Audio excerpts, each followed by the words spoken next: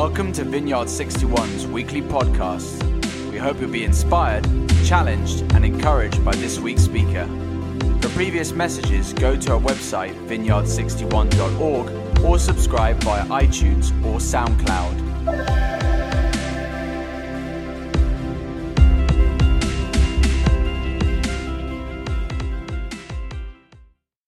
Hi there, my name's Andy Frost and I'm normally at the Balham site, and I got to share the last part of this series of God in the City, but somehow it didn't record, so I'm giving you a little snapshot of what I shared on Sunday morning. In week 1 we explored the idea of the city in the big biblical story that begins in a garden and ends in a city. And we explored the idea in week 2 of work, that work isn't just an aside to what God is doing, but God is doing something through our work. In week 3, we looked at the idea of power, that the Holy Spirit empowers us to live differently in the city. We have to steward the Holy Spirit at work in and through our lives. And in this final part of this series, we're exploring the idea of citizenship and the city. When Jesus turns up on the scene, people aren't quite sure who he is. He's doing miracles, and he's telling stories, and he's challenging injustice.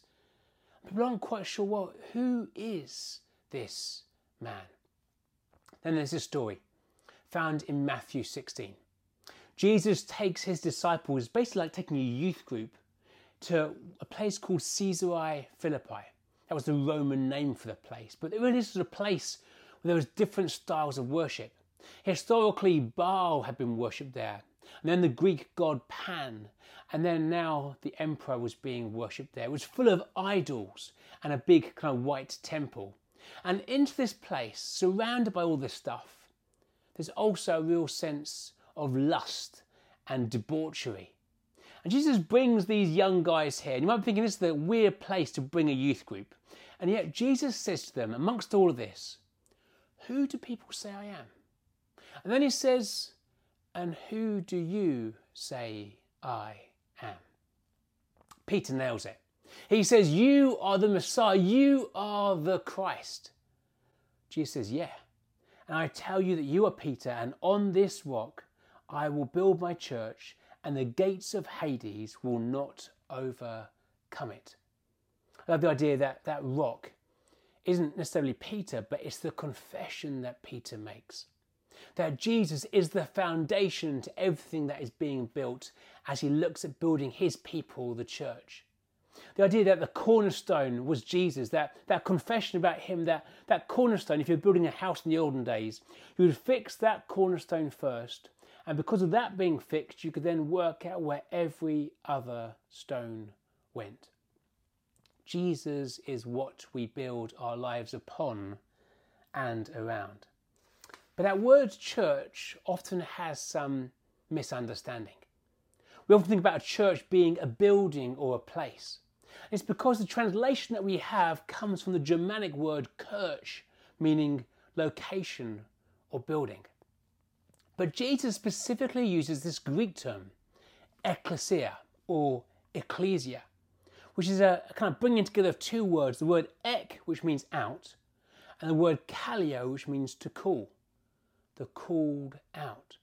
So whereas kirch means location or building, ecclesia means the purposeful gathering of citizens. As his people, we are called to be citizens of heaven, as Paul writes about time and time again in the letters. Philippians 3:20, our citizenship is in heaven. We are a purposeful gathering. There is a meaning and purpose. We are called to pray his kingdom come and his will be done in and through our lives, in our communities, and in our city. This is the call that we have. In week 1, Karen shared a snippet of the story of Babel. I want to unpack some more of that this morning, because I think it helps to understand what it means to be citizens of heaven and what kind of a city should we be involved in building here on earth. So Genesis 11, the story begins like this. Now the whole world had one language and a common speech. Can you just imagine that for a second? How easy would that be when you meet somebody from a different country? You could converse in the same language. It would be so simple. Often I have to put on a funny accent trying to communicate in different languages. I often fail dismally. Verse 2. As people moved eastward, they found a plain in Shinar and settled there. Modern day Iraq, near the Euphrates, they found this nice, fertile land and they settled there. Verse 3. They said to each other, "Come, let's make bricks and bake them thoroughly." They used brick instead of stone and bitumen for mortar.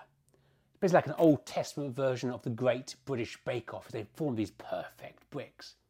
This was really a massive technological advance. It changed how they could do things going forwards. And then comes verse 4.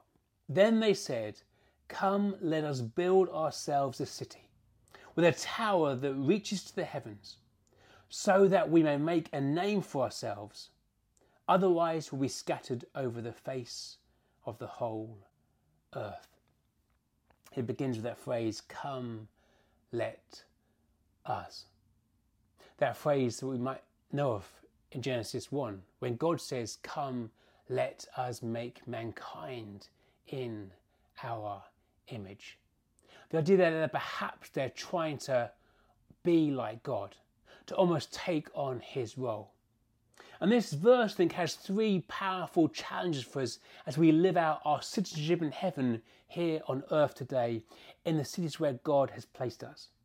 The first thing is this: with a tower that reaches to the heavens. They had no longer just stones, they had bricks, and bricks make building easier. When with my kids, when they were younger, we'd often try and build these towers. I'd often get frustrated because I was trying to build the highest tower I could. I'd hear them knock it down before I'd quite finished. I would have to wait till they went to bed, then I could finally build myself a big tower. You might be thinking, hang on a sec, these people really that simple? Do they really think they could build a tower that reached up to the heavens? Wouldn't they find it difficult when they got to the stratosphere and suddenly they found it hard to breathe? And why didn't they begin on a mountaintop rather than beginning in a valley? It makes no sense.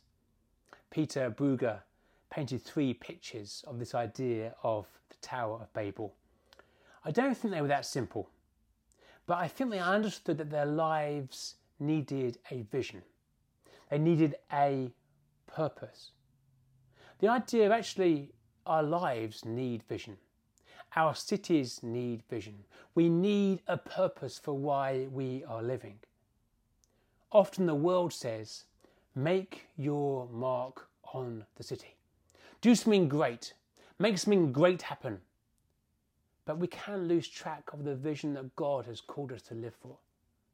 Citizens of the kingdom have a bigger vision. The vision isn't just what we can build, but it's what God is doing in us and through us in the midst of all that we are doing. And we keep that vision not just on the small thing that we're doing, but the bigger picture of what he is doing. His kingdom come, his will be done. The second thing that was wrong with this tower was so that we may make a name for ourselves. Now again, there's something wrong with making a name for yourself. We heard in Balaam, we heard from Kimra talk about her father being a great teacher. And being a good teacher is a good thing. You might want to be a good parent or be known as a good GP or be known as a good client. But the danger is this, that we become more bothered about our name than we are about the name of Jesus. In this story, Nimrod is one of the founders of the city. In Genesis 10, you find that you have these kingdoms, and what's interesting is that kingdoms always need a king. It's a theme that runs through Scripture. And he wanted to be a king of this kingdom. And in chapter 10, verse 9 of Genesis, we have this idea that he is a mighty warrior. But that word can also be translated a violent oppressor. That sometimes we can be so bothered about making a name for ourselves that we push other people down, that we do harm to other people, that we gossip behind their back, that we speak badly of them to try and make our name great. But we, as citizens of heaven, are called to make the name of Jesus great. Are you making a name for yourself in the city? Or are you, as a citizen of the kingdom, looking to make Jesus famous again for all that he is?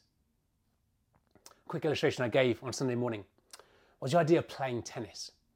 How often do we drop the things of Jesus and our faith into conversations at work or at school or in our community?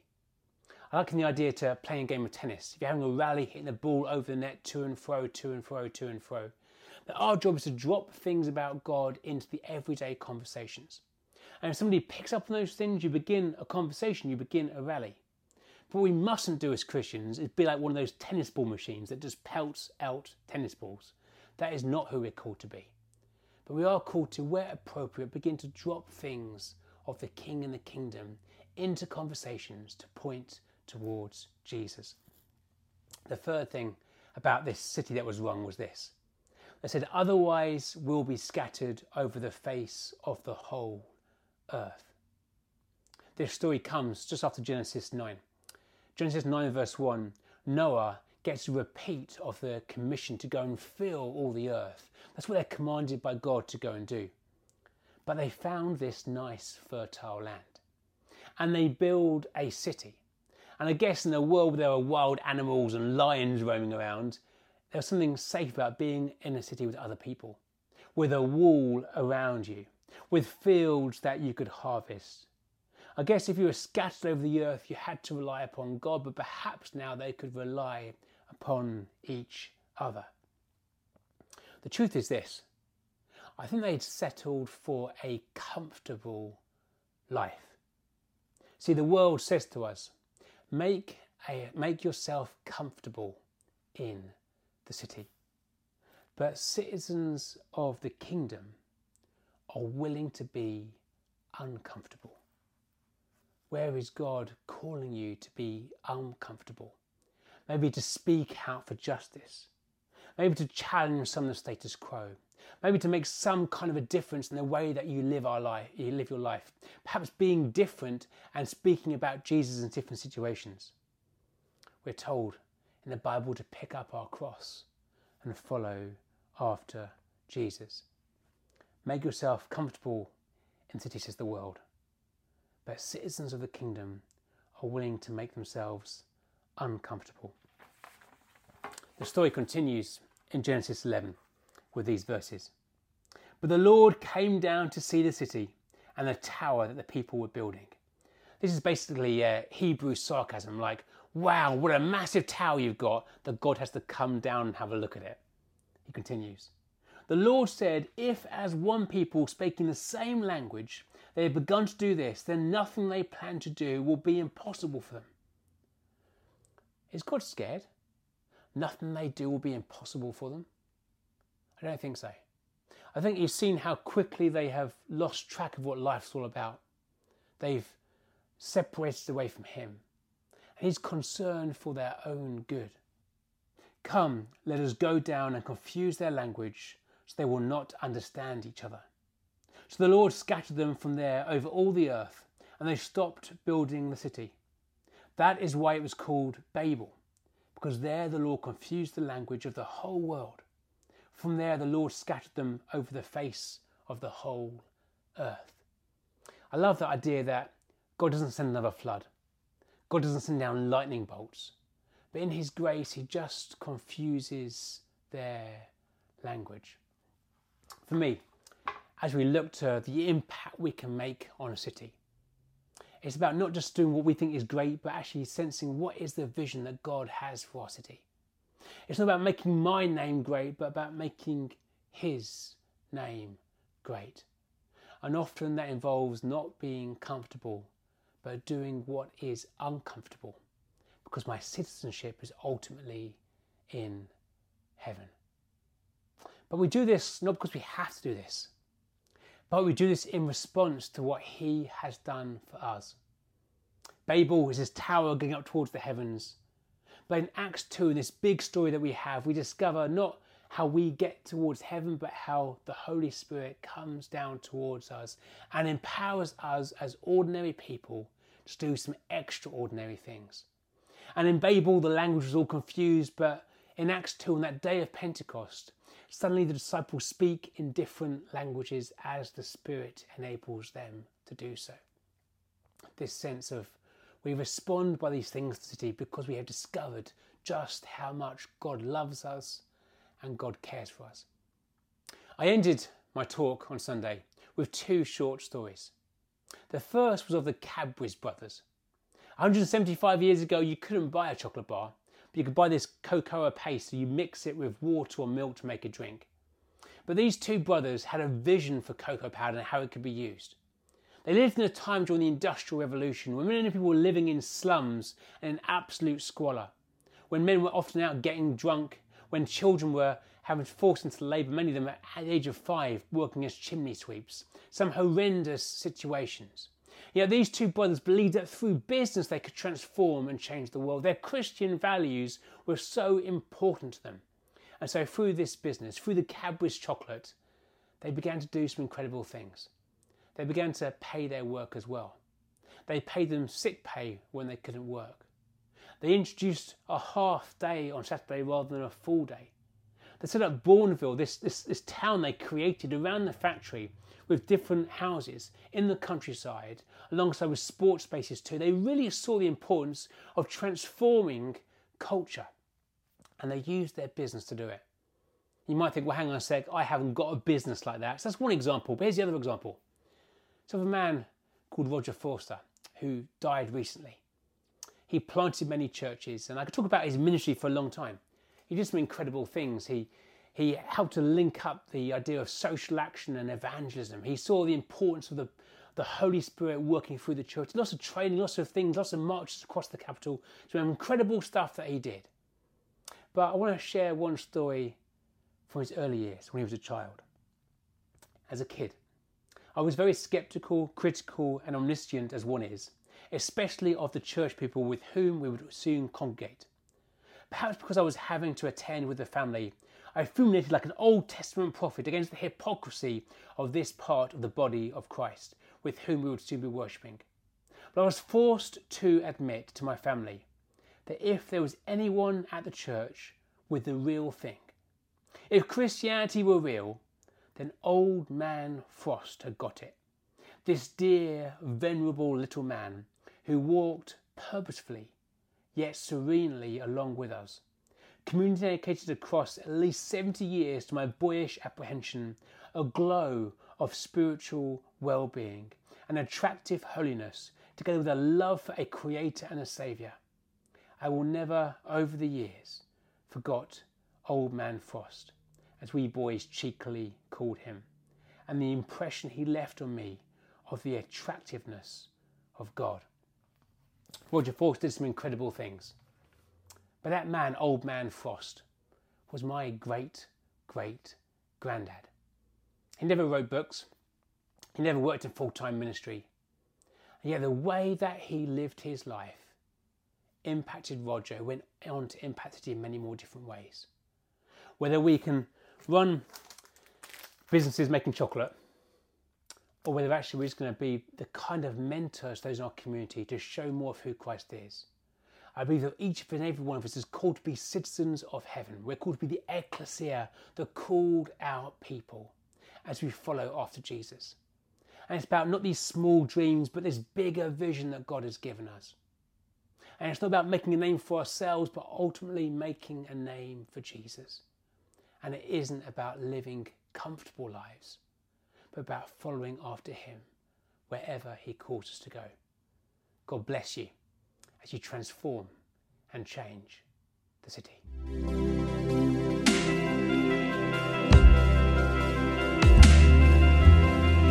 Thank you for listening to this week's podcast. Tune in next week for another life-giving message from one of our Vineyard61 speakers.